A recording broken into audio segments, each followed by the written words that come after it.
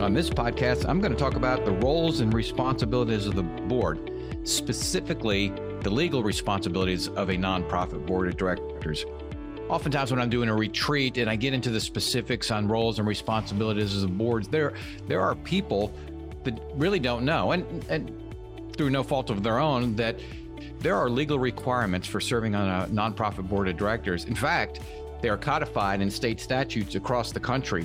Being here in Florida, I know they're codified here in Florida. I do work in Tennessee and some other states. And so it's always important that a nonprofit board member should take a glance at the state statutes to see what their obligations are. Hey, everybody, this is Michael Corley. Just wanted to let you know we are now sending out a weekly, very brief newsletter.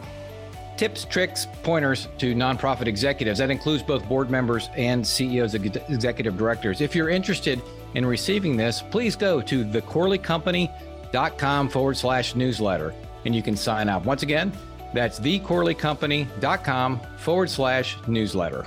You got to remember the board is responsible for ensuring the financial integrity and the solvency of the organization. And of course, establishing those procedures to safeguard the organization from fraud and risk. So that's what a board does.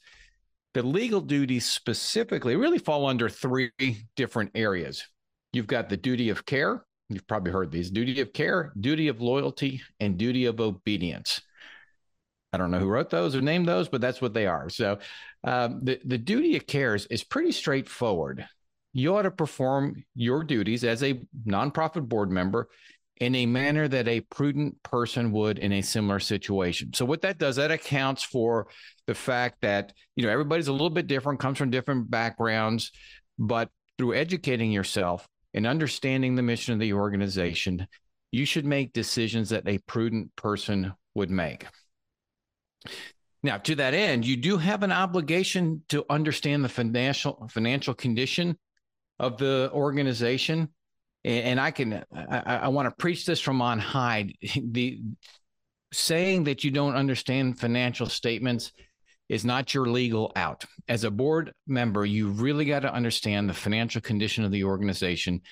Yes, you can rely on a finance committee. Yes, you can rely on the CEO or the executive director, but you as a board member really has the obligation to understand what those financial statements are saying.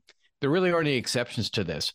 So I would encourage you, if you're not comfortable with financials, you don't have to become an accountant, but there are some basic criteria you can, and learning opportunities to understand a nonprofit's financials. So I would encourage you to do that. Of course, and maybe not of course, but also under duty of care, you must prepare for, attend, and participate in board meetings, and you should act in good faith when making decisions, right? Because this all goes to understand the organization, what a prudent person in a similar situation, decisions they would make would be, you've got to attend and participate and understand what's going on with the nonprofit that you serve on. So that's one. Two, the duty of loyalty.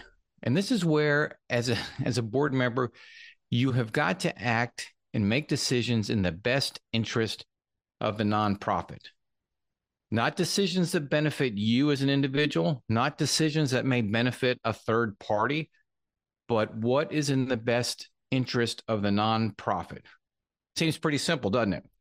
But unfortunately, it doesn't always happen. Now, because potential conflicts can arise, and that's okay. And that's why I encourage every nonprofit board, you should have a conflict of interest policy, and you ought to have board members disclose that on an annual basis.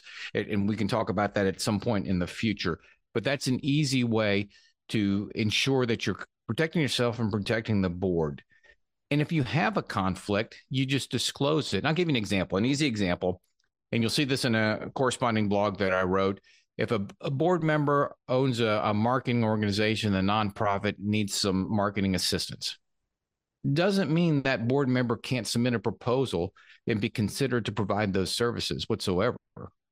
Just must disclose that. And the board ought to go through the CEO ought to go through the proper channels of getting competitive bids just to make sure that the organization selected, and in this case, if it is the board member's organization, you did your due diligence.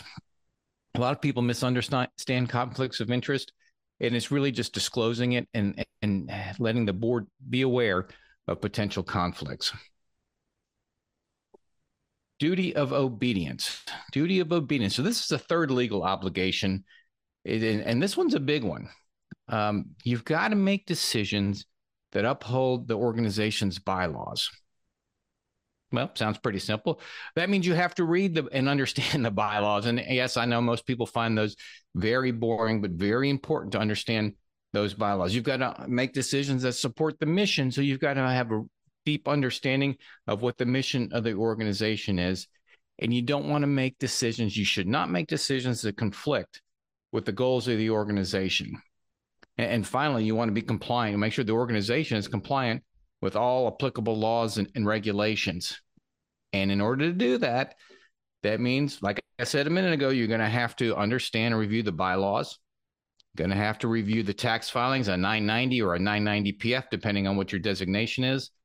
Review the financial audit, ask questions, the strategic plan, and those types of governance documents, if you will. It is a board member's obligation and legal responsibility to understand those things.